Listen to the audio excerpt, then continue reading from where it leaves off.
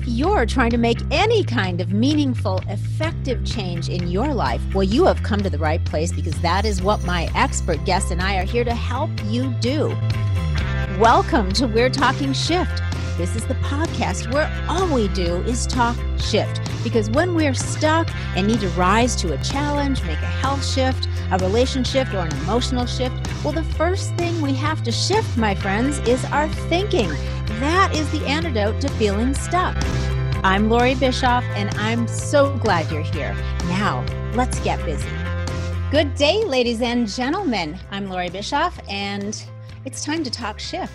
So get ready for some eye-opening relationship tips, because today we have a very special guest, actually what I think is probably one of the most renowned relationship experts in the world, Mr. John Gray. Now, for those of you that are not familiar with John's work, and I can't imagine that there are many of you out there, but let me just give a quick rundown on what he is all about. John is the author of the most well-known and trusted relationship book of all time, Men Are From Mars, Women Are From Venus. USA Today listed his book as one of the top 10 most influential books of the last quarter century. In the hardcover version, I believe it was, hardcover. It was the #1 best-selling book of the 1990s. John has appeared repeatedly on Oprah. He's been on the Dr. Oz show, the Today Show, Good Morning America, and countless other shows. He has been profiled in Time Magazine, Forbes, USA Today, People, and he was the subject of a 3-hour special hosted by Ms. Barbara Walters. Now, 28 years have elapsed since the publication of Men Are From Mars, Women Are From Venus. And the traditional roles of men and women have evolved a lot since then. Everyone is really starting to kind of live what we are calling now our authentic lives, our authentic selves. And so I think it's going to require a lot more understanding between the sexes than what we previously maybe thought we needed, and probably some new skills. So in his latest book, Beyond Mars and Venus, John explains why being a man or woman in today's society is very nuanced, very complex, and despite the changes, but men and women are fundamentally different on a hormonal level. So you guys, hormones really matter beyond what you think they do. John has been speaking, teaching, and coaching all over the world for over 40 years, and so I am very honored that he is spending some of his time with us today. Welcome, John. Well, thank you so much. That was quite an introduction. Very clear. Well, thank you. I'm grateful for having some of your time with us today. You know, when I first read your Men Are From Mars, Women Are From Venus, it was about 14 years ago. And at that point, I was married for 25 years or so. And I had a really great marriage, still do. We've been married 36 years now. But I have to say, when I read your book, I was like, wow, this is some eye-opening stuff. I didn't grow up with brothers. So, you know, cohabitating with a guy was something that I was learning as I went. But it was so critically important for me because, you know, I've got a wonderful marriage, which I intend for it, and I'm sure that it's going to last into the ages, but I also had a son. So it was so fascinating for me to learn these little things that I wouldn't have thought about or known about had I not read your book. And it was really helpful. I still remember a lot of those things today, really helpful in the relationship to just give me deeper understanding. So anyway, I'm grateful for it. Thank you. Today, we're going to talk a little bit about that, but we're going to talk about John's book too, Beyond Mars and Venus. And one of the things that I think is so important that is unbeknownst to the average person is the effect that our our hormones, the chemicals we're making in our bodies, how that is affecting how we're communicating and reacting and responding to our partners. And I like what you said right in the beginning of the book about research into brain plasticity over the last decade reveals that what we're doing during the day changes our brains, which in turn stimulates different hormones in the body. And I think that that's really fascinating. And I would like to just kind of jump in with that and have you just kind of explain what that means. Okay, well, when we talk about differences between men and women, it was so simple when we were more in our traditional roles. Uh, we knew men were this way, women were that way quite commonly, and that could be seen by some as stereotypical. But because the truth is, as authentic beings, as you said in the introduction, we become more complex. Um, I started becoming an authentic being as a teenager back in the 60s when I became a hippie. Okay, so I grew up in Texas. Guys were guys in Texas. And suddenly the Beatles came out taking LSD, getting high. A whole new awareness emerged. And actually, it was kind of a spiritual experience, which brought me over to what I call my female side. I grew long hair. I wore bell-bottom pants. Actually, I got kicked out of school for bell-bottom pants. It was so restrictive. Girls couldn't wear dresses then. You could get kicked out of school for wearing pants. I mean, this was a different world we lived in. And that world was a culture that kept men over on their male side and women over on their female side. But once we shifted gears, and that's been an evolution where suddenly we can be more our authentic self, I think as we become more spiritual beings, because as a spiritual being, I'm both male and female. But as a physical being, I do have this set of hormones that if I want to feel good, there's a unique balance that has to occur. For men, that balance looks like 10 times more testosterone that a woman typically has, and that a happy woman has. And a woman would have 10 times more estrogen than a man typically would have. Okay, so there's a balance here. And we know that those hormones affect our brain function, which then affects our behavior, our desires, our preferences, our reactions. And a key thing is one of the easiest things to understand when we're talking about brain science is that we have three parts of the brain. And this is generalizations, but pretty much accepted as true. The brain's very complex. But the three parts is more, if we look at the DNA of the brain, we have the fight or flight center in the back of the brain contained in the unconscious mechanisms, instincts. Instincts tend to come from the part of the brain that's like a lizard. And then most of the brain is then the limbic system, which is more like a monkey. And that's where we're conditioned. Monkey see, monkey do. And, we see our parents do things, we become that. I mean, that's why my nose is like my father's. My lips are like my mother's. My eyes are like my grandfather. This is DNA, but it's not just DNA, physical appearance. It's emotional reactivity. Mm-hmm. Our parents got their reactivity from their parents, back to monkeys, maybe back to dinosaurs. So we're all, to various degrees, have this reactive brain, an instinctive brain. But then we know now scientifically, there's one part of the brain up here in the forehead, about the size of your palm, which has unique DNA, separate from monkeys and lizards. And now our brains are different from monkeys, but we look at the DNA. The front part of the brain is where we have reasoning, we have capacity for leadership, for empathy, for, most important, for self-reflection. You see, a conditioned response just keeps going on and on and on. We just do what we saw. But if we do something that we saw and it doesn't work, and we're in the front part of our brain, we're able to reflect and go, hey, that doesn't work. I can change that behavior. You can only change a behavior when blood flow is going to the front part of the brain. And we know now biologically, when you have a fight or flight response, instinction, you're in the instinct or the emotional part of the brain, generally speaking, adrenaline is being produced or cortisol is being produced, blood flow stops to the front part of the brain. So now we are, in a sense, automatic beings. We think we have free will, but we don't. Free will comes about, which is I notice a reaction inside and I go, that doesn't work. So now I'm going to retrain my brain to have a different automatic reaction through repeated behaviors. And with brain plasticity, we can retrain the conditioned brain to be a more evolved brain. And that's very cool. We can actually retrain the brain. One of my daughters, she's become an expert at this, Lauren Gray. She's teaches classes at Mars Venus. She's retrained her brain because she used to be gluten intolerant, and now she's not. She used to have thyroid issues, take thyroid medication, and now she doesn't. Not by taking supplements, not by she eats a good diet, but the problem was just getting worse and worse.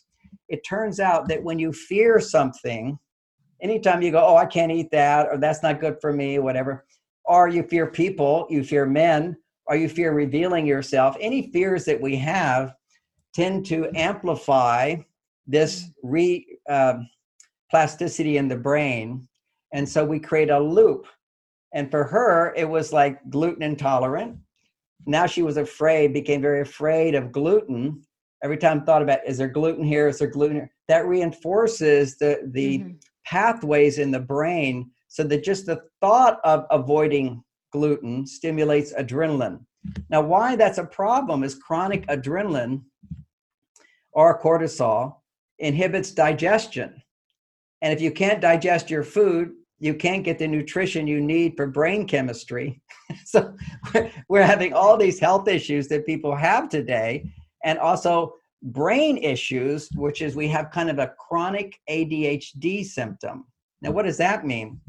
ADHD, we know as children, they're restless, but actually women today, it goes undiagnosed, are massively ADD because they're hyper doing things all the time. It's hard for their brain to relax. So they're hyperactive in their brains. Men typically are underactive in their brains. They come home and become brainless. They sit there and watch TV. They do nothing. That's their cave time. So we see these are all challenges that our brain has, and all of this is dramatically affected by our hormones. And that's why I wrote the book Beyond Mars and Venus, because if I focus too much on the brain, people think, well, brain science is so complicated. How can you know for sure? So I decided to simplify it. The most powerful motivating factor in our lives is going to be our hormones. They direct what we desire, what makes us feel good. And we know that for women, if they're stressed, their estrogen levels are too low. If they can't fall in love, and what woman doesn't want to feel in love? Their estrogen levels are too low. So what happens, John, like hormonally, let's just kind of like start at the beginning a little bit of that process of falling in love. So what hormonally happens to men and women when they have that initial, I think I'm in love with this person? It's a wonderful feeling. And isn't it great after 34 years to have waves of that come back again and again? Yes. It's purely biological. It's a mindset that stimulates hormones. It all starts in the mind. It's a mindset that says, I can depend on you. Whenever you feel I need help and I need something and I can depend on you. Okay, so I can depend on you. I can ask for help and get it. Whenever you're in that situation where I can ask for help and get it, or I need help and someone gives it to me, that's going to raise estrogen levels. Okay. That's why women typically, one reason, will go more to doctors. Often a woman's well-being is just visiting a doctor. Oh, my doctor knows more than I know, and I need help. I need protection. I can go to him. You know, there's a whole thing about women and men in uniforms. Okay, men in uniforms are like the soldiers come back. They are their protector, are the firemen, are the policemen. There's amazing stories about women's attraction to the man in uniform. It's power true. And confidence that he can take care of you. So here's the confident woman in uniform. I'm the CEO. I run the company. I do all this myself, and I'm not married. What she's doing every day by being the person in uniform is making testosterone. Now, testosterone lowers estrogen. Estrogen lowers testosterone. So these are like opposite forces, like a seesaw. Mm-hmm. So when a woman's estrogen levels rise in the presence of a man, then her feelings of being in love can occur. But if she doesn't have enough estrogen, and even after menopause, you can make enough estrogen. Your adrenal gland still makes enough estrogen to fall in love. The problem is, it's so easy to, so many women have become so confident and capable by the time they get to menopause. It's very easy when someone disappoints you to say, oh, I'll just do it myself. Yeah. It's easier to do it myself. If you want to get something done, do it yourself. That's due to the scars of being disappointed again and again and again. I'll just do it myself. But there's a wisdom to not doing it yourself all the time. Okay. And it doesn't have, you can do the big stuff for yourself, but there's little stuff which is just as important. That's the key thing with estrogen. Big or little has the same reaction. Let's look at a study here of a woman with normal estrogen levels. So she's feeling happy. And a man brings her 50 roses. She's going to feel happier. Her estrogen's going to surge. Or he can bring her 1 rose and her estrogen will have the same surge. And every woman knows that. If you're feeling happy and your husband brings you a gardenia, oh, a gardenia. Or he brings 50 roses, oh, 50 roses. It's the concept there was in Men Are From Mars, is that little things make a big difference, just the same as big things. Right. But the condition there that I didn't know at that time is if she's happy. If she's not happy, now we've seen now the reports on women with low estrogen, bring them 50 roses and you'll get a little tiny response. Or bring them 1 rose, you'll get a little tiny response. So think of a woman who's feeling resentful and her husband brings her roses. It's a little too late. Yeah, because you might interpret that as, oh, you think you're going to escape, the real issues here by waving flowers in my face. That's right. And the real issues is her testosterone. We have to fix things. We have to change things. Mm-hmm. And one of the challenges, now this is very interesting, is that if you're in your monkey brain, which is you're having some degree of adrenaline response or fight or flight response, think about a monkey and I step on your foot, or I drink all the orange juice in the refrigerator, whatever it might be, or I step on your plant, or I forget to call you, or I ignore you. So if you're a monkey, you can't communicate. So what do? You communicate with noises of emotion. See, emotions all come from the limbic system. Now, there's good emotions, which is good. All the brain is good. We just need to make sure the front part of the brain controls it. When the front part of the brain goes out of control, what you'll get is negative emotions. When the front part of the brain is in control, you'll get positive emotions. Okay. So we already know that whenever you have negative emotions, you're out of the front part of the brain, which kind of goes, okay, everything's okay. What can I do about this? How can I solve this problem? Yeah. But historically, to the automatic brain, emotions are a way to get what you want. And men and women both use emotions this way, unconsciously, automatically. Anger, to intimidate. Don't do that again. You'll lose my love. I won't love you. I'll hurt you. That's anger. Yeah. Then there's sadness, which is, oh, woe is me. Feel some empathy and compassion and give me more out of empathy and compassion. So now you've got tears coming up as a way to elicit support. Oh, this person really needs my help. You have to remember, you're a monkey. Someone steps on your foot. How do you say, don't do that again? You've got to have this emotional response. You have sadness, emotional response. You have fear, is to get help. I'm scared. I need help. Pull in support because I can't do it myself. Guilt. Oh, I feel so bad. This is a really big one. I feel so bad, so now you can trust me to change. Yeah, out of guilt. You don't feel bad enough, so you have to, I'm not going to trust you. So it builds trust. But these are all lower functions. Now, some people deal with this by suppressing it, but that doesn't work either. Some people deal with this by expressing it. That doesn't work either. What works? Well, when we understand hormones, then we can start seeing what works. If you suppress your emotions, and let's just draw a picture here of how strong these emotions are. Adrenaline is if you're driving fast, at a certain point, you're feeling very comfortable, maybe going a few miles over the speed limit. That produces a little excitement. That's dopamine. That feels good. That's pleasure brain chemical. Okay, now like sugar. Okay, so I always drive a little bit over, and that's the way the law is. You can go 10% over easily. Right. So now you're feeling good because you're going a little faster. All right, then now the next thing, it's a little danger. That's dopamine, a challenge.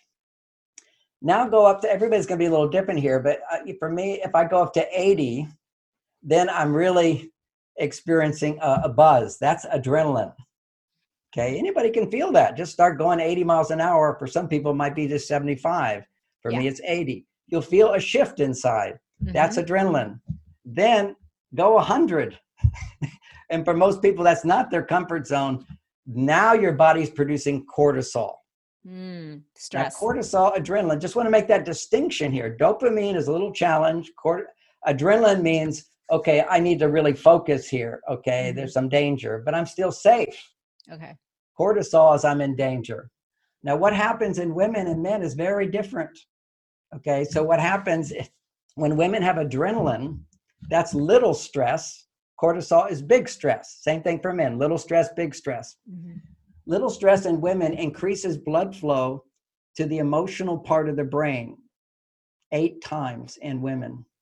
And it stops emotional flow to men. Have you ever noticed when men get a little upset, or maybe you're complaining or something and they don't like it, they withdraw? Yes. That's immediately, instantly. He has no control over that. Now he's in automatic function. That's conditioning.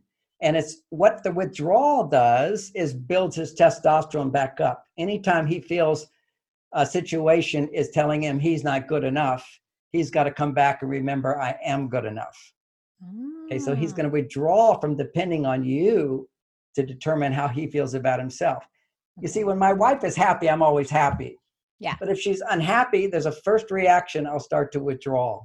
This is what all men do. It's to rebuild the testosterone, because he needs 10 to 30 times more testosterone to feel good.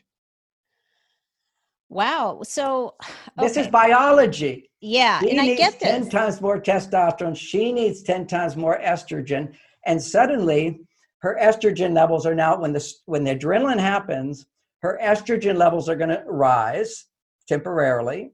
His testosterone levels are going to rise. She becomes 8 times more emotional. He becomes no emotion at all. Now, if the stress goes to the cortisol level, she will become non-emotional and he will become more emotional. So this really is a big breakthrough in understanding this biology, because when women have emotional reactions, men always think you're overreacting. Why do we think you're overreacting? Because for us, we only have strong emotional reactions if we're in the cortisol zone, the high stress zone. And in the high stress zone, you can measure any man who's producing cortisol is now pumping estrogen up and testosterone's going down. High cortisol men have low testosterone and high estrogen. And the symptom of that would be anger. And that's opposite of what we've been led to believe. Like, oh, all that anger, too much testosterone, you don't know what to do with it. And that's actually the complete opposite of what you're saying. It's the complete opposite.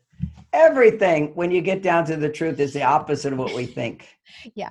And people might say, well, how do you know that, John? I never heard that. Stanford professor wrote a whole book on testosterone where he proved it. And to me, it was a revelation. That was 20 years ago. Still, people don't know. He's the only source that I've seen where he actually did the studies and showed it. And we see now estrogen is the emotional hormone. And when you fall in love, your estrogen levels are high. We know that. When you have an orgasm, biologically, your estrogen levels are high. When you're ovulating, your estrogen levels as a woman have to become 20 times higher than a man. But now we have women challenged to have orgasms. They can't let half the women in America have never had an orgasm, according to books I've read. And of the half that have had, only half of those can have a man give them an orgasm. Only a quarter of women have ever let a man give her an orgasm. Now, so that has to do with the estrogen completely levels. Everything. And then a woman might go, well, my estrogen's really low because I have menopause. I know a woman, she's 85 and she has a 68-year-old boyfriend, my friend. She has orgasms twice a week. She looks beautiful. She's an amazing lady. And that's not the only one. I know another one as well in her 70s. These are women beyond menopause. Usually they have a younger man, because a lot of men today over 50, their testosterone levels have dropped to half. And I'm so disappointed and frustrated, because I even see Time magazine and they all say this is normal. It's not normal. It's what's common today. It's like sickness now is normal, but it's not normal. And I'm glad you made that distinction, because there's a lot of that when it comes to hormones, diseases, all of that. We are told by experts and doctors, well, you're normal. That's normal for your age, or that's normal for, your lifestyle. It's all normal. And yet, so people come to think that that's the way it should be, and there are no other options. But to your point, it's not normal and it's not optimal, and there are changes and choices that we have and we can make in order to be expressing, health-wise, emotionally, all the things we're talking about at a whole other level, much higher. So so in Beyond Mars and Venus, that's what I'm addressing. Maybe the first book ever to address how our behaviors and relationship are the most powerful factors to stimulate hormones. Now, so we know for women, this was a great study I read, which is whenever women are dependent on someone for an answer, their estrogen levels go up. When a woman is taking a class and dependent upon a teacher, her estrogen levels go up. When women are doing old-fashioned dancing, where a man is leading them and she's following, her estrogen levels go up. And this is so wonderful, because you'll see this in these dance studios where you get these women in their 60s and 70s, and their husbands know all the right steps. And the women are literally close to orgasm. As you just look at that, and they're just in heaven, because they don't have to think. You see, they're in this mindless state, which is very similar to what the French call a woman's orgasm, which is the little death, mindlessness. Wouldn't it be great, women, to get out of your mind? And that's called get into your body. And that's all about estrogen. Okay. But not just estrogen. If you're cycling, it's about estrogen dominating on the way to ovulation. Then after ovulation, your estrogen levels need to come down a bit, and progesterone needs to go up. Well, what produces progesterone? Not depending on someone. Now depending on yourself to do what you enjoy doing, to do what you like doing. So this would be, you like to cook, you'd be with some friends and you're cooking together. You're playing a card game together. You're going for a walk in nature. You're taking a bath on bubbles, whatever, listening to music. You're doing what you like to do, as opposed to doing something because you need something from someone, or because you have to do it. Whenever you feel you have to do something, and we have to do stuff, all right?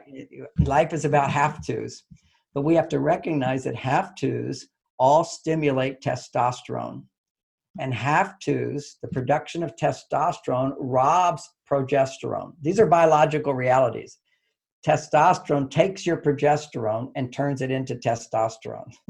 You literally run low on progesterone when you're on your testosterone side. Okay. When you're on your testosterone side, you're feeling independent. Therefore, it's not so easy to make estrogen, which is the part of you that is dependent. So when you're needing help, you produce estrogen. And when you're doing something you have to do on your own, it's up to me, your testosterone goes up. Now, the good news is that if you're in your have to mode and you anticipate when you're done with work, being able to shift gears into your I can depend on someone mode, home, personal life, friends, gardening, classes, yoga, exercise class, where you have a leader, someone who's going to help you. So you're not feeling, I have to do it all myself. If you anticipate, I'm leaving this job, it's up to me, that's a big pressure. That pressure raises cortisol for women. That pressure stimulates dopamine for men. Dopamine feels good. We need that pressure. And then if we feel a little challenged and mean things aren't working the way we exactly want, we'll produce some adrenaline. But all we have to do is work to solve a problem, particularly physically figure out how to solve that problem. The adrenaline will be used up. You've got to use adrenaline up quickly.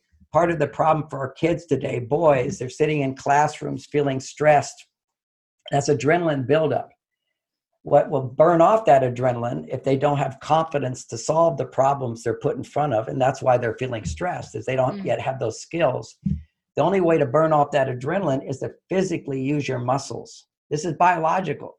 So if I'm starting to get to adrenaline, if I run around, throw a ball, catch the ball, I use up my adrenaline. And now I'm back to dopamine, feeling good again and attentive. Boys today need a huge amount of physical activity.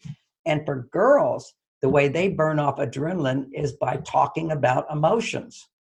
If you talk about your emotions, particularly if you're not trying to change someone, see, this is a new form of communication, is talking about your emotions with somebody who understands that you're not trying to change.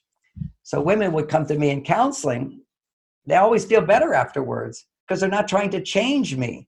You see? Yeah. There's no resistance on my part because they're not trying to change. They're not using their emotions to affect someone outside them, but they're using their emotions to simply be aware and explore them, question them.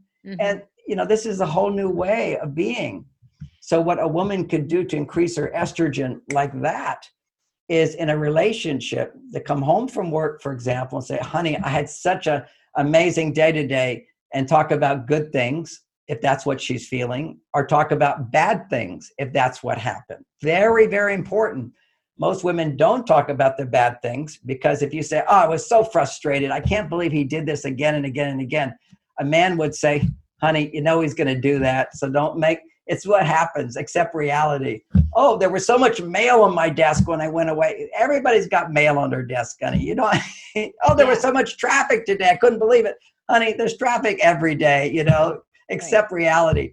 It's not a big deal. Don't worry about it. It's not a problem. Let's just have fun. That doesn't work. You see, that was a basic Mars Venus idea. Men, don't try to fix her. Listen to her. Understand where she's going through. She's looking for some empathy at that time. But that's where a woman can be empowered to go, I'm on my male side. How do I come back to my female side? You make a deliberate effort. Because you need effort. If you're over on your male side too much, you need effort to come back to your female side. You do. And I just want to make a point about that. I realized that's in hindsight, when our children were younger, up until about 8 to 14, my husband traveled a lot. So he was gone like 2, 3, 4 days every week. And so while he's gone, I'm running the show. I'm doing everything for everyone all day, every day. And then I would notice that when he would come home, there was just this always sort of like, okay, my rhythm is all like upside down now. And I would have to make literally a conscious effort to sort of shift gears in what it was probably, now I understand after reading your book, but there was probably a lot of hormonal shifting going on there, because then I would shift gears in order to go into kind of a different state of mind, a different role when he was home. And then when he'd leave again, shift again back into a different role. And so I imagine that's, I get that. I see how that was happening. I have an understanding of it now in a different way after reading the book. Yeah, you can see, part of this whole book, Beyond Mars and Venus, is later on, after I observed these things, they go, oh my gosh, the hormones explain all of what I was saying then, why it feels so good to women.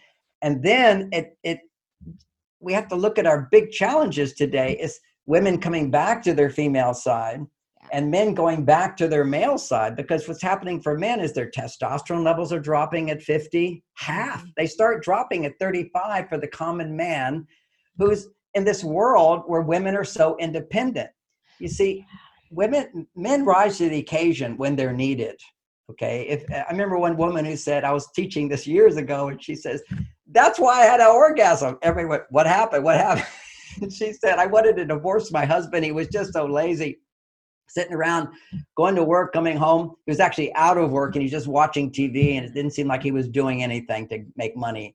And he was a roofer. And then a hurricane came and the roof blew off. He became Superman. He knew just what to do. He put us in a hotel. He's fixing the roof. Now he had his job back. He was my husband. The hurricane brought him back. So, yeah. But it's like when we feel needed, we rise to the occasion. And how do we know we're needed is, first of all, somebody has to need us, and they have to appreciate what we do. You see, I don't feel needed if I come in to solve the problem and somebody doesn't pay me. And what payment does a man need from his wife? Happiness. See, when you have a need, if you're hungry and I feed you, you're very, very happy. But if you're not hungry and I feed you, so what? I can feed myself. And that's right. The dilemma of modern relationships. So here we have this really good thing happening with this authenticity. But authenticity freed me as a teenager to go from my male side to demonstrating for peace. I didn't want to go to Vietnam, although my brothers went, it's like a man thing to do. Now I wanted peace. Now I wanted to learn meditation. Now all this sort of feminine side of me came out, and it felt great. But then I got too far over there and I became depressed and life had no meaning. I felt addicted. I needed to learn how to come back to my male side and have my female side. But but at that time, was that consciously how you were, understanding what was going on? Or did you just feel like, I'm super uncomfortable right now, something's missing, I need to change? That's right. And no, it wasn't uncomfortable being masculine to jump over to my female side. It just felt really good. And if you're a woman and you've been on your female side and your whole brain has been conditioned just to be on your female side, and suddenly you had the freedom to go to your male side. That was the 60s for women. Feminism. We're all going to take over the world. We need men. And we're going to get all the CEO jobs. And so they went over to their male side. Men went over to their female side. And when you're making that change, you're shifting gears. It feels really good. It feels so good. It becomes addictive. Yeah. It's empowering. It's addiction. I mean, basically you get addicted as women to be on your male side. You call it empowering. And men get addicted to sitting there watching football games, drinking their alcohol, having their Sunday afternoon. Just chilling. We get addicted to chilling. And we also can get addicted to online porn. Why bother finding a woman? I can just go online. Men are just becoming so passive hormonally. It's the high estrogen. And for men, high estrogen is doing what you love to do. So literally, if a man wants to build up his testosterone, he has to do what he doesn't love to do. He has to do what men have done always. You see, we didn't complain about it because it produced testosterone, which ultimately feels good. Okay. But we did things that we didn't want to do. I mean, who wants to go into the jungle and get bitten by a snake? Who wants to go into the Vietnam and get shot up? Who wants to do that? But we say, hey, if it's going to protect the world, if it's going to protect our wife, it's going to protect our children, I'm the man for the job. And I don't want to do it, but if it's going to help you and you need it, then I want to do it. So it's a different kind of desire. It's a desire based upon the outcome, as opposed to, do I really want to do this? No. Who wants to work on a construction site? Who wants to, who wants to dig ditches? Who wants to do a jackhammer? But if it's going to make money for my family, then I'm the man for you. So they've got to be willing to rise to that challenge, though. They got to be willing to get off their asses, off the couch, rise to the challenge, go out into the jungle or whatever, hunt, bring home some food, take care of the family. And that reward is going to raise their testosterone. Is that fair? And they have to know that they're needed. See, women don't need men today. That's the problem, is that men don't feel needed. When I was a little teenager, I remember feeling, oh my God, I'm gonna have to have a job one day and work to support a family. I'm gonna have to make double the money to support a family. That was like a huge pressure. But because I had education, I had confidence that I could face that pressure. So it was dopamine stimulating. It wasn't adrenaline producing. It wasn't a cortisol level, because I had, and I'll say in the context of today, I'm white privilege. My family all went to Stanford. I lived in a nice neighborhood. I had family support. So that was all there. So easier for me to stay in my dopamine, testosterone level. Imagine, I'm feeling the pressure to support a family and I don't feel I can get a college degree. I don't feel I'm getting education. I don't have a father to show me how to do it. I wrote this book behind me called Boy Crisis. The boys are going through a major crisis today. Half of the boys in America grow up without a father figure. Yeah. You have to have a father figure as a male to develop your testosterone levels, unless your mother's very clever in how she raises you. And there's, I give all the solutions there, but we're looking at those who don't. When we look at, all these shootings, what's unique about all the shootings is they're boys who didn't have fathers, and they're also on antidepressants. So those are realities. We become depressed. 8 times more suicide in boys than girls. Girls, by the way, talk about suicide more than boys, because if they talk about it, right, then their stress levels go down. Yeah. Boys actually do something about it. So it's interesting, though, you say that about the boys, and even men that are beyond boyhood, that are, in their 20s and 30s. I have worked with so many women clients, and their biggest complaint is, and the issue is, they are living with a man child. It's like the husband or the boyfriend just never learned how to get out of his childhood and be a partner.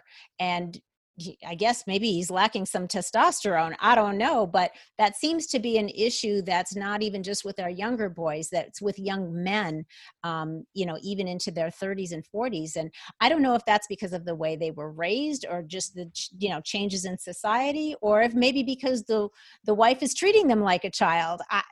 What do you think about that? All of the above, but give some practical examples of man-child. Mm-hmm. So having an issue, even having any kind of a adult conversation. Meaning what? What does he say? What does he do? I just want to bring this down to the level of not generalization, but actually example. Okay. Probably a more specific example that I've heard more than once is he won't go to work.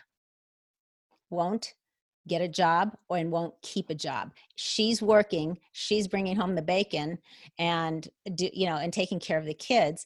And he's comfortable enough with that, allowing that to happen. I've heard that a number of times. That's probably the most at the drop of a hat. Okay. So that's definitely one. So let's go back in time a little bit. And that's called a playboy. Men today, when you say man-child, actually what you're saying is a man who wants to play. He wants to have fun. He's dependent on things outside of himself to make him happy. He's dependent on you to pay the bills. He has now cut your testosterone level in half. That's what it's about. And it's a culture that encourages women to be independent. But the outcome of that is he's not needed. And therefore, men will always fall into their female side, always will go to their female side. Let's look at an example, this old-fashioned example called playboy. A playboy can't stay committed to a woman. A playboy wants to take drugs. A playboy throws tantrums. Mm-hmm. A playboy is, in most cases, the son of a wealthy man. He never had to earn it. Mm. See, when men don't earn it, their self-esteem goes down, their testosterone goes down, and now they go right over to their estrogen side. That's the reality. Because we have this freedom to be our authentic self, I'm both masculine and feminine, but if my masculine side isn't needed, I'm out of work or I don't have to work. Those are the two things. I'm out of work or I don't have to work. And somebody will do it for me. Daddy will pay the bills. My wife will pay the bills. My wife will do the job. She doesn't need me. Well, then all I can do is I've got magnets on my butt and I can't get off the couch. And suddenly I become addicted. And I become addicted to depending on substances or situations in order to be happy. Okay. Now, just as men get addicted to their female side, this is what happens. Women become addicted to their male side. Mm-hmm. I have to do it myself. So you can see if you're depending on someone, that's your female side, and they're not there for you, what do you automatically go to? Yeah. You go to your male side. Then I'll have to do it myself. I have to do it myself. And you can't get out of that mode. And your mind will say, well, I can't get out of that mode because I can't depend on him. Instead of recognizing I have the power to bring out the best in him, I need to go over to my female side and depend on him and depend on other things that make me happy. I need positive addictions. Because otherwise, I'm stuck over here on my negative addiction to my male side. Mm-hmm. I have to practice what my daughter Lauren in her class is how to get more me time. Me time is how to do things that I enjoy doing, how to ask for help that will give me more of what I want, not taking care of others. So let's look at, and it all comes back to how to come back to your female side for women, and for men, how to get over to your male side. Okay. And if a woman has a husband on her male side, she has the power. It's easier for her to bring him out than for him to bring out her female side. Really? It's very easier if she has the right skills. Okay. So when a guy's in his little boy, he's on his estrogen side, and that could be he's angry, he's irritable, he's passive, he's depressed, he's argumentative, he's resistant. All those are symptoms of low testosterone. And the more emotion that goes along with it, like anger or fear and defensiveness and so forth, that's high estrogen. So what she has to do, if she wants to bring out the best in him, is become more feminine. She needs to have more estrogen. She needs to throw more tantrums in a way that doesn't knock down his testosterone. She needs to become more vulnerable in a way that doesn't make him wrong. But when she's on her male side, she's constantly making him wrong. He's just one of the most insulting things is that he's a man baby or whatever you called him. Man-child. Man-child. Yeah. And yes, she's mothering him all the time. She's telling him what he should do. Her mind is busy. He should do this. He should not do that. That's not loving. Right. Maybe you think that's loving a child. It's not how you love a man. Right. The way you love a man is to give him a chance to help you. And you'll go, what help do I need? I can do everything better than him. That's because you're way on your male side. Your male side is competence, but your female side is dependence. I need help. So what is the biggest help women need today? If we put it in hormonal terms, estrogen. What increases estrogen? More than anything, emotion, and then orgasm. But you can't get to orgasm until you first process out negative emotion. Emotion brings you back to your female side. So let's do basic psychology 101. Freud. Not that I agree with everything Freud said, but what he brought everybody's awareness to is the idea of displacement. If 10 things are upsetting me today, and each one is like a little upset, maybe you call it a 10-degree upset, a 20-degree upset. Every time a negative thing happens, it accumulates inside if you suppress. And if you suppress it, then when you get into another zone where you're safe, the safe zone, the man who loves you, your home, as soon as you get into a safe zone, you displace all of those emotions onto one little thing. So instead of, I had a great day today and my husband drank all the orange juice, so what, we'll just get more tomorrow. It becomes, I can't believe it. He always drinks the orange juice. He doesn't think about me at all. I give so much to him. I even bought that orange juice. He doesn't even think about me. What I give and I give and I give, I don't give back. That's called being on your male side with suppressing your female side all day long. Because remember, under moderate stress as a woman, you may not even be aware of it. You're producing all these emotions inside. They're there. I mean, the whole point of therapy is to recognize that there's a lot of emotions that we store in our body that we're not aware of. Yeah. And if you're on your male side, you're not aware of all those emotions. And then they just pop up. But when they pop up, they don't say, gee, I'm upset about the 10 things that happened today. No, I'm a man. I just minimize them. See, that's what we do as men. Nothing I can do about it, so forget it. Well, that's the way life is. Well, I can't express anything, so let it go. We're good at that. We can forget it. You can't. You see, we can do this. This is where psychology goes wrong. It thinks men have to share all their emotions. That just makes men feminized. And then women, they want to ask men what their emotions are, or say he's upset and you become this good therapist and try to ask him questions. You're feminizing him. What you need to do is become more feminine. Don't ask him questions. Get him to listen to you. He should ask you questions. And all you have to do with a man is just become feminine and just say, oh, I've had a stressful day. I just want to talk about it. And if you just listen, it will help me get in touch with these crazy and negative emotions I've got, and I can let them go. You don't have to fix anything or say anything. Just give me a hug afterwards and I'll feel so good. That's called being feminine. I need your help, honey. I'm all stressed. As opposed to, well, I'm stressed because you're sitting on that couch. Instead, you're my savior. You're my hero. You're the man I can come home to, and I can be naked with you. I can't be naked in the workplace, emotionally naked, but I can be naked with you. And you'll actually bring out the best in him. He'll start to feel empathy and compassion and motivation. And if you don't understand the skills, he'll start wanting to tell you how you should think. Oh, don't worry about that, etc. That's where you say, oh, no, I'm not worried about it. I just need to express it and then I'll feel good. And you don't actually have to do anything. Just look at me and listen. Just look in my direction. That's all. And then give me a big hug afterwards. I don't need a solution. That will negate the benefit of this because I'm not trying to get help to solve the problem. I need help to share what's inside and reveal myself. Yeah. It's a way of connecting. We're connecting. That's right. Which is common sense to you, not to him. What's the point? He'll think, why talk about emotions? Emotions, if a man is somewhat on his male side, there's no point at all of talking about emotions. If it's negative, forget it. Why be negative? Let's just be positive. Let's forget the problems and have a good time. I remember as a young man, my wife was all upset about things. I said, honey, just forget it. Let's just go get naked and have sex. That always makes us feel good. And of course, you can see the absurdity of that. Right. As a man, I didn't until I learned about women. Okay. You can't just forget it. And you don't need somebody telling you how you should feel, just as I don't need somebody keeping score and looking at me for what have I done for you lately. You see, who wants that? Who wants to be graded all the time? But women, you're grading your husband all the time. You need to come back to your female side, which has got this wonderful love that doesn't get upset about little things.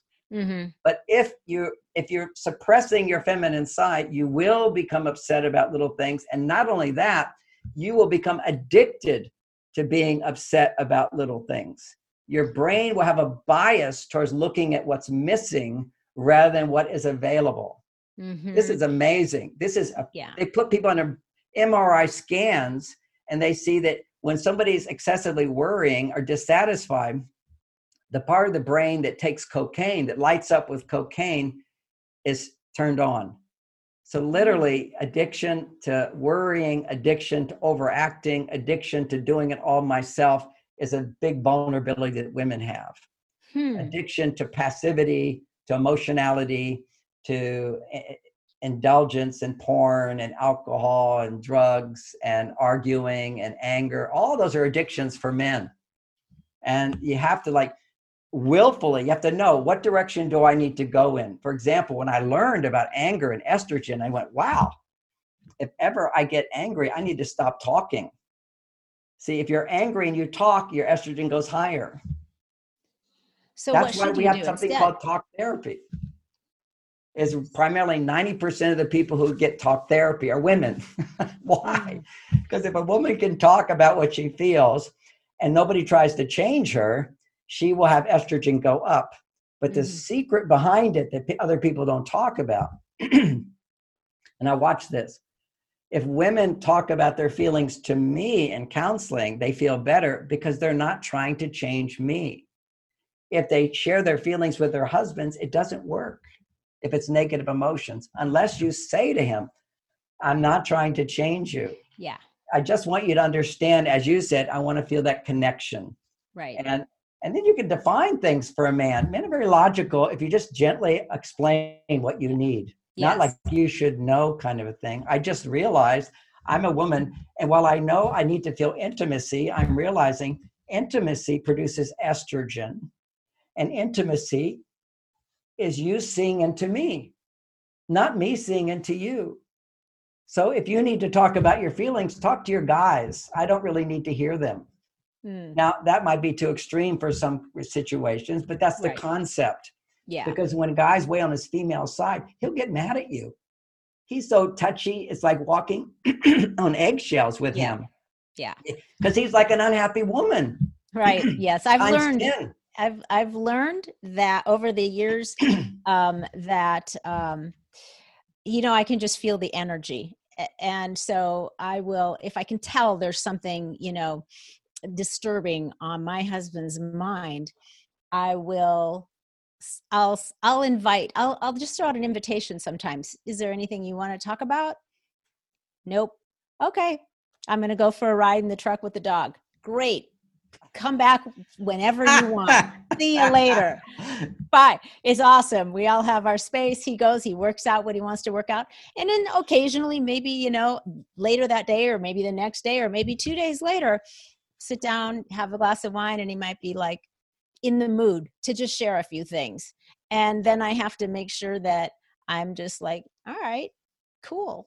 I just listen and that's it. But I've learned, and it's a constant practice, John, to not put my coaching hat on with my husband. Yes. Yes. Say, don't coach me. I'm like, no, okay. Thank you for the reminder. Not going there. So it's, but it's something that you really have to, I think, have the desire to really want to learn what makes your partner tick, the skills. You just have to want to learn about it and learn about the differences you have and how you are affecting each other so that you can really keep evolving a more and more loving and harmonious relationship. And that takes a really strong desire to be willing to be, to change your mind about things, to change yourself maybe and your approaches. But it's so worth it. It's so worth it. You can have an amazing relationship. And I think, for people to spend a little bit of time, even if you can't read, listen to an audiobook, watch YouTube, but there's so many valuable things that you and others are sharing that I wish people would pay more attention to, because there are so many relationships that shouldn't have to be broken if they just learned a little bit, it's so valuable. But one of the things that I wanted to also ask you about, which I think is really interesting, is you said, I've got it here, it's a quote. You said, beyond Mars and Venus is for women who've shamed themselves for being women. And I found that so interesting because it's so true. Why are there so many women shaming their feminine side? And how is that actually quite disempowering? And I guess you've probably answered a lot of it, but putting in the context of that, I think is really interesting, because I see a lot of that too. It's like, it's almost, they want to be so much like men and kind of undervalue or devalue their feminine side. Well, I think you said it beautifully, and I'll just add to what you just said, maybe even give an example. But it's so hard for women to fight their way over to that male side. See, authentic self is for women to be both on their feminine side and their male side. And women have not been allowed to be on their male side. So it's a battle. Okay. So to get over to that male side, we have to fight a battle. So, it's suddenly, if you're on your female side, you're betraying all the hard work we're doing. Let me give an example of that, which is my neighbor says she's a doctor, her husband's a doctor, and they both went through medical school. Then she got pregnant and she stopped practicing. Her girlfriends all felt she betrayed them. What? You mean you're going to go over and be happy with your children? She wanted to raise her children, and their children grew up, and now she's back to being a doctor. And her friends disowned her, but it's kind of like, you're not fighting the royal fight. You chickened out and decided to be happy and let some man in your life control you. And why would she feel let some man in your life control you? As a lot of women did not have role models of really good fathers. Yeah. That's just a reality. We just don't have great role models. And why do many men not want to make a commitment? Because they didn't have good role models of a mother. Commitment has been so easy for me. Because I saw my whole childhood, parents stayed together, and my mother was happy all the time. She had 7 children, 6 boys. This is traditional relationship when a man has education and he has opportunities to be successful. So my dad basically had a good job, so that we lived in a nice house in a nice neighborhood, walking distance to a swimming pool country club. And my mother could say, go and play. And if the boys started acting up and fighting or whatever, she said, you better stop or I'll tell your father. So he just had to have the belt. You know, in Texas, you'd whip your boys. So we went, okay, stop. That is, yeah. So my father would do the belt. If that was one technique he did. Another is he never got angry at my mother. There was nothing to get angry about because she never complained to him. She was a really happy woman. Her dream, she was way on her female side, but balanced, because to run a household, as you've said, that's on your male side, but it's a very feminine thing. It's the feminine hormones get produced when you feel safe. Yeah. You see, that's something it's another hormone. It's called oxytocin. Oxytocin allows your estrogen levels to go up and your testosterone to come down.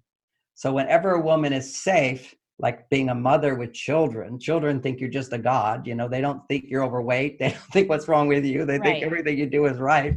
So they don't have any other reference point. So they just give you all that love so it's safe, so you can be on your female side and on your male side to a great extent. But suddenly you're at corporation level, work level, you're not safe. You can't just express how you feel or whatever, and you're not being adored by your children all the time. So that safety isn't there. So that's where the whole romantic skills, you know, I talk about all these nuances of romantic skills that are old-fashioned, multiply them times 2 or 3 are very important, because they're all designed to help a woman feel ready to have an orgasm. Basically, that's what romance is, to double her estrogen. And it's all done to create safety and oxytocin. So that means lots of affection, lots of touch, lots of compliments.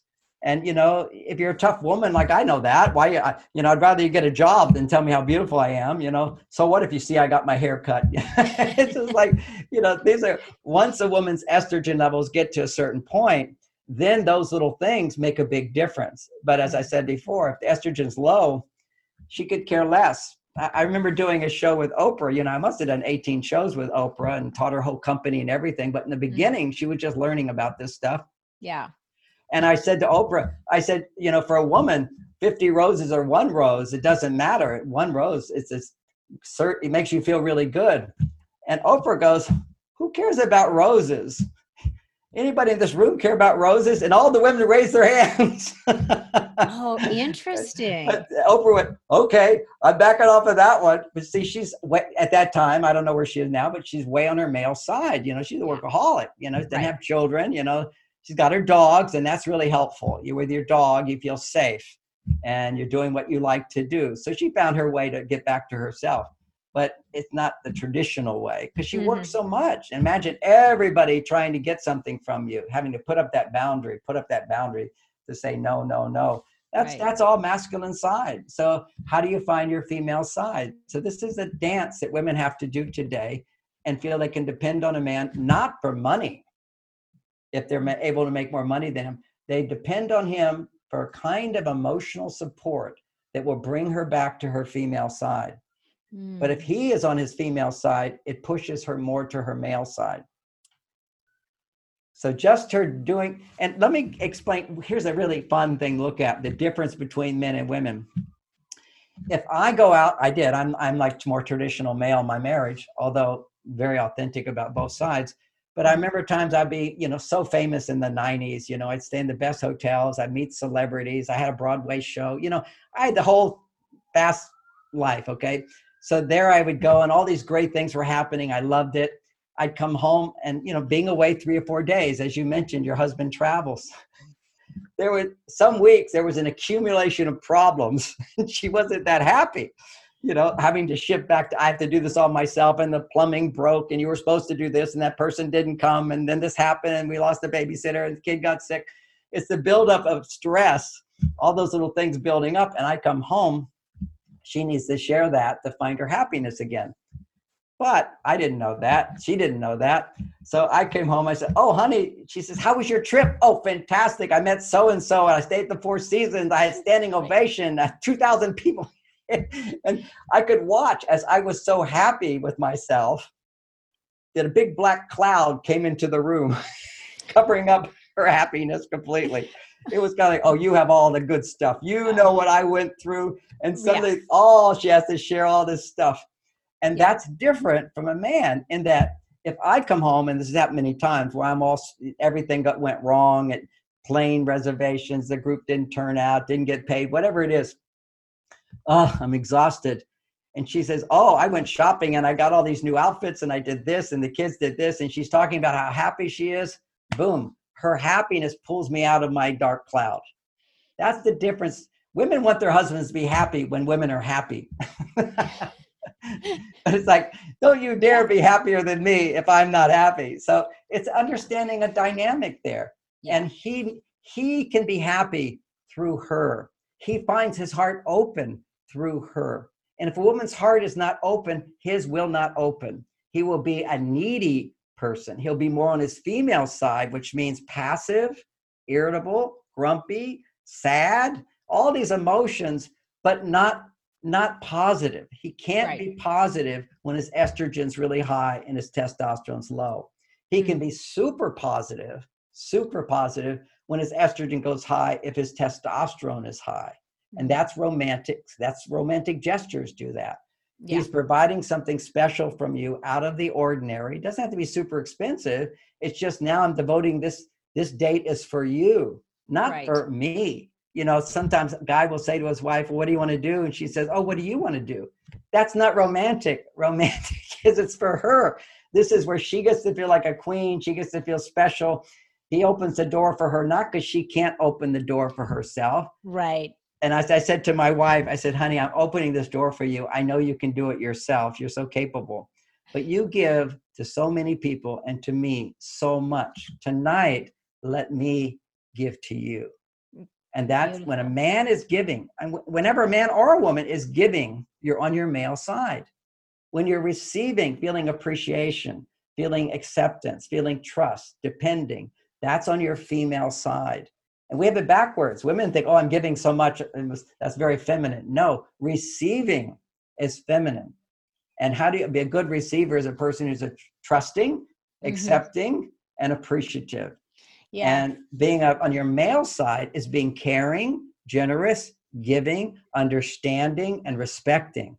Being respectful. That's so perfect. And it's so interesting, your example about the door opening, because we, I grew up in Minnesota, and it wasn't until we moved after we had been married for some time, we moved to the South and we lived in Atlanta, where I discovered a whole plethora of chivalrous moves that were before then unbeknownst to me. So all of a sudden I'm like, there's like guys that live here that I'm now meeting that are rushing ahead of me to open the door and pull out my chair.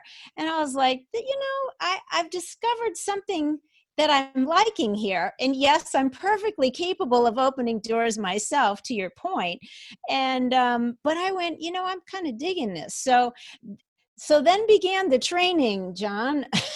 And now what's super cool is when we go out somewhere, I always walk faster. So I always get to the door first. And sometimes I'm just not thinking about it and I'll go to reach for it. And to his credit, he'll be like, just wait, let me catch up and I'll get it. And I'm like, okay. So I put my hands in my pocket and I wait. And it's just kind of this fun process that we go through.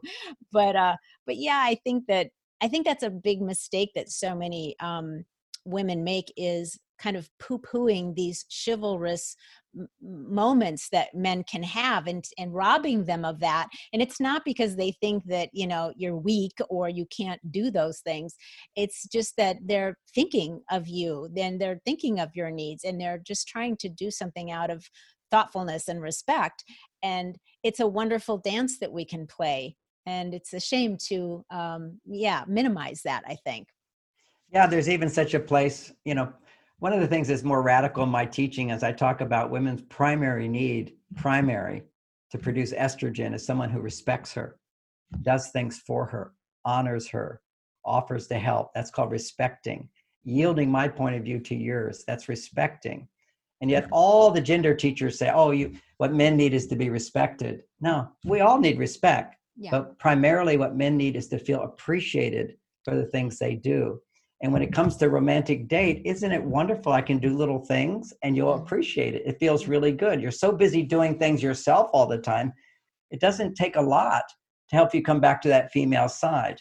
Yeah. And that's what we're talking about here, is that just a little extra here and a little extra here. He's thinking of you. He's caring for you. You're the center of his attention. And what anchors him into that is the little things. It's not just for her. It hooks him into you, as opposed to he's thinking of these big problems he has to solve, and he's distracted and he's on his phone. He needs a little something to draw him in. And what draws men in is emotion. Positive emotion gives him the message he is a success, raises his testosterone, and then he becomes higher testosterone than estrogen. And that's a very loving man and a very masculine man at the same time. Mm-hmm. So it's not like we don't need estrogen as men. Is when I have done something, my testosterone goes up. When she receives that and appreciates me, she feels love, my estrogen comes up at that point, and I feel more love. So men bond by doing things for women. These playboys, they have everybody doing things for them. You see, when you're rich, people do things for you. Your estrogen goes higher and you don't have to do it. Right. So if your wife doesn't need you, and today women really don't know that they need men. Right. Because for the traditional things that men used to provide, which was money and safety, now you need an emotional safety and an emotional currency that he can provide what you need, but you have to identify to him what it is. And it takes a while for him to learn. But right then, if you just say to a guy, oh, I just so happy to see you, but I had such a stressful day. I just want to talk about it. Almost like using him as a therapist. Mm-hmm. And to start using him to have his attention by you're reflecting on feelings that have built up. Because if you don't do that, your adrenaline turns into cortisol. When your cortisol levels go up, your mind gets addicted to worry and things that are wrong and judgmentalness and criticism. And you want to free yourself of that. And this is one technique that's very useful. Right, right. I think one of the things that we got into the habit of doing a few years ago was simply asking each other, is there anything I can do for you? Can I help you with anything? So when I start dinner, for example, I'm usually I'm the salad queen. So I start getting stuff ready at a certain time, and he'll ask, is there anything I can do to help you? And that's all that right there is magic, because usually I'm like, no, not really. If there is something, great, but there's usually not. It's just the fact that he had the thoughtfulness to ask. It goes such a long way, and vice versa. I'll do the same thing. Well, is there anything I can do? Let me point out that it goes a longer way for women than it does for men. It's nice. Can I help you? We'll say no, but it's not such.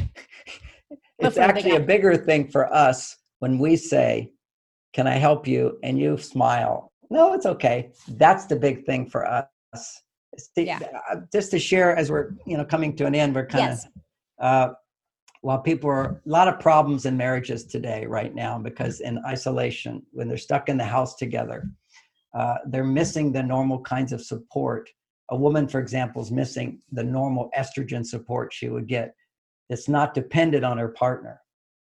A romantic relationship only fulfills one need. A partnership fulfills one need. We have to have the freedom to do what we like. Okay, that's a need. We have to have work. That's a need. We have to have growth or education. That's a need. We have to have some kind of spiritual connection. That's a need. Or at least have mentors in our life that can provide more for us, leadership for us to be a better person. We need to do something, have some selfless activities that we're doing outside of our relationship. So think of this analogy of vitamins. These are all like love vitamins I just mentioned. Mm-hmm. And we're used to having a whole day of different activities that are love vitamins. And our partner is only one love vitamin. So vitamin A, B, C, D, E, F are the essential vitamins. And let's say you have all your vitamins except vitamin D. Vitamin D is the sunshine. We'll call that the romantic relationship. If you have all your vitamins, your stress levels are low, except this one thing is missing, the sun. and you go outside and the sun comes out, you go, oh my God, this is fantastic. I feel so good. And you will. If you've got all your vitamins, sunshine will make you feel good. It's biological. But if you're missing all your other vitamins and you get sunshine, it does nothing. And that's what's happening to people when they're in their homes now. They're not out in their lives creating safety, making a difference, having meaning that's not dependent on their partner. And so what that will do is cause us to become stressed because we're not getting what we need to stimulate all of our hormones and everything. We've been talking about it. And so our partner loses their ability to make us happier. I always say, don't look to your partner ever to make you happy. They can make you happier. That's called being a grown-up. I can make myself happy. I've got a life.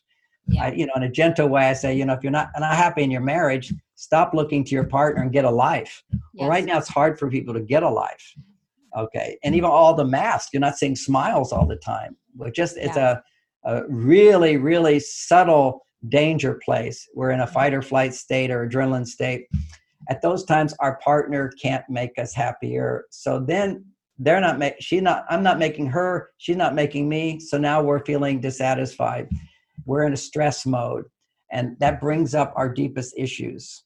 So you might feel like you get in an argument and a fight, which causes your hormones to go way out of balance. As soon as men get angry, women go to their male side. You can't be in your estrogen side if you're not safe. So when a man gets angry, she's already going to get into her defensiveness. He'll go into his defensiveness. Mm-hmm.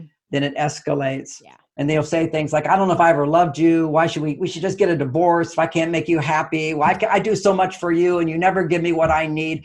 I think we should just end this relationship.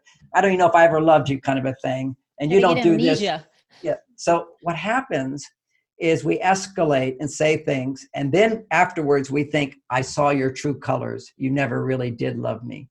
And we might even believe it if we're the person who feels like I don't love you. That's not the real person.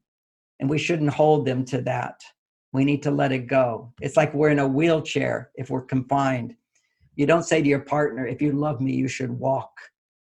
We really need to be very forgiving and accepting and realize don't trust your feelings right now. They're not real. They're real feelings. But I can feel you don't love me. That doesn't mean it's accurate that you don't love me. It just means that I feel you don't love me. Mm-hmm. These are the feelings we need to just realize, okay, I'm in fight or flight. I need to come back into my balance, not depend on my partner to come into balance. Then my partner can bring me to a higher level. Yeah, good advice, especially as you point out right now where we've got a lot of bizarre conditions being imposed upon us. It's a bit scary. You know what, John? I know that we have run over time, and there's a couple other things I would love for you to come back if you'd be interested in talk about. I really want to talk about your book about the boys. I think that is really, really intriguing and much needed. And I'd love to have you come back and share a going rogue story with me, because that's always fun, and I don't want to keep you any longer. So would you be willing to come back again and spend some time with us? Yes, we can talk about the book Boy Crisis, which I want to acknowledge I wrote with my friend Warren Farrell. Okay. He's also a big part of the book. And I'll be happy to share that book with you, and also talk about going rogue.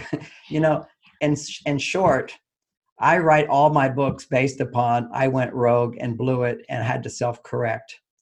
Self-correction is the way we grow. We are already programmed. We have no free will until we get out of fight or flight and we educate ourselves to recognize there's another way if what I'm doing doesn't work. Yeah. For example, complaining that women will do doesn't work. Men getting angry, arguing, it doesn't work. But it's the only thing people know because nobody's shown them another way. Right. And when you have another way, you can then begin practicing the other way until maybe 6 months later, that grows the neural connectors in your brain, neuroplasticity, and that becomes your automatic reaction. Mm-hmm. An example, we talked about that at the very beginning, is about the neuroplasticity. For me, there was this thing, I'll give you a little example of it. I'm a very peace-loving guy, right? And relationship and love. But I like to drive fast, and I'm in the fast lane, and somebody be going slower in the fast lane. When I was younger, even though I thought I was so enlightened, this automatic reaction would come up, I hate you. Yeah. I hate you. And then I would pass the person and look back at them, And every time I look back at them, it was like a reaction, like you're bad. And I'd see them and instantly I'd realize, oh, now I understand why they're driving slow. It'd be like a young girl learning to drive, an old person driving slow, somebody's got a new car, they're nervous. There's always a reason why people are the way they are. And that's called understanding. Understanding precedes acceptance and love and appreciation.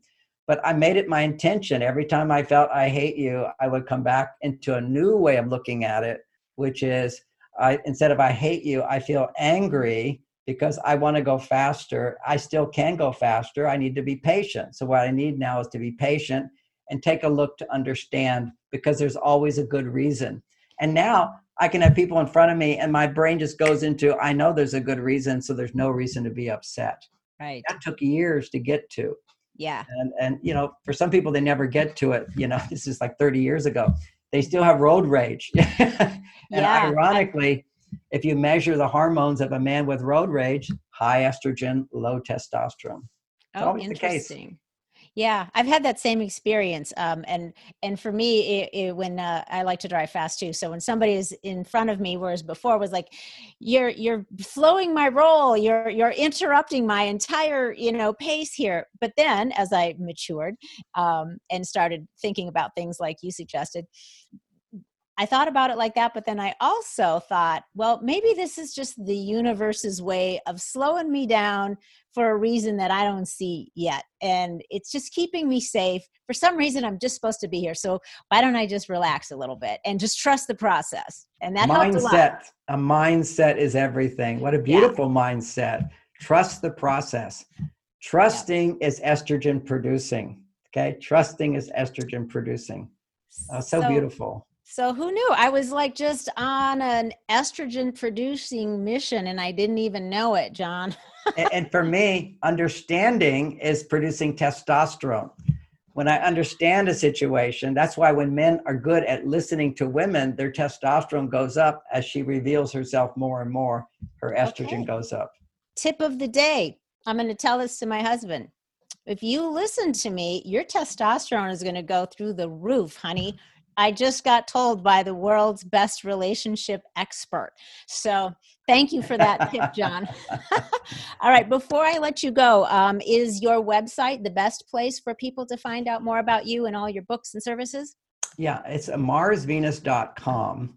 Okay. And what I wanted to let people know is right there on the front page is our best course, and it's free. It's called How to Get Everything You Want in Your Relationships. You take a little quiz. If you're a single man, you get a course. If you're a single woman, you get a different course. If you're a married woman or in a relationship as a woman, you'll get another course. And if you're a man married, you'll get another course. Oh, and it's a 4-day course. It's correspondence and videos, and it's fantastic. All we get is positive reviews. People say it's like a shortened version of Men Are From Mars, combined it with Beyond Mars and Venus all together in a very concise way. I did it with my daughter, Lauren, adult daughter, Lauren, who teaches classes. So I highly recommend people to go and watch that show, How to Get Everything You Want in Relationships. It's really amazing. How to get more in your relationships. It's a great. Okay. Well, we got a pretty good thing going here, but I'm going to go take that test too, just in case there's more that I'm missing out on. Yes. Yeah, it sounds wonderful. And we will for sure be putting the website in the show notes and everything so that people can find that. And listeners, I highly recommend you go there and check out all of John Gray's amazing books and his work and his course. It's well worth it. And I guarantee if you go at it with an open mind, it will absolutely enhance your relationships. So that is going to do it for us today. We will have you back again soon, I hope, John. So listeners, I hope you enjoyed that. If you find value in what we talk about here on We're Talking Shift, please take a minute to give us a rating and a review. Leave your comments. We'd love to hear what you think about everything. And those reviews and ratings inspire other people to jump on and listen to all of the good shift that we're sharing here. So until next week, stay feisty, my friends. Stay healthy and go make some epic shifts happen in your lives. Goes for you too, Gary Vee.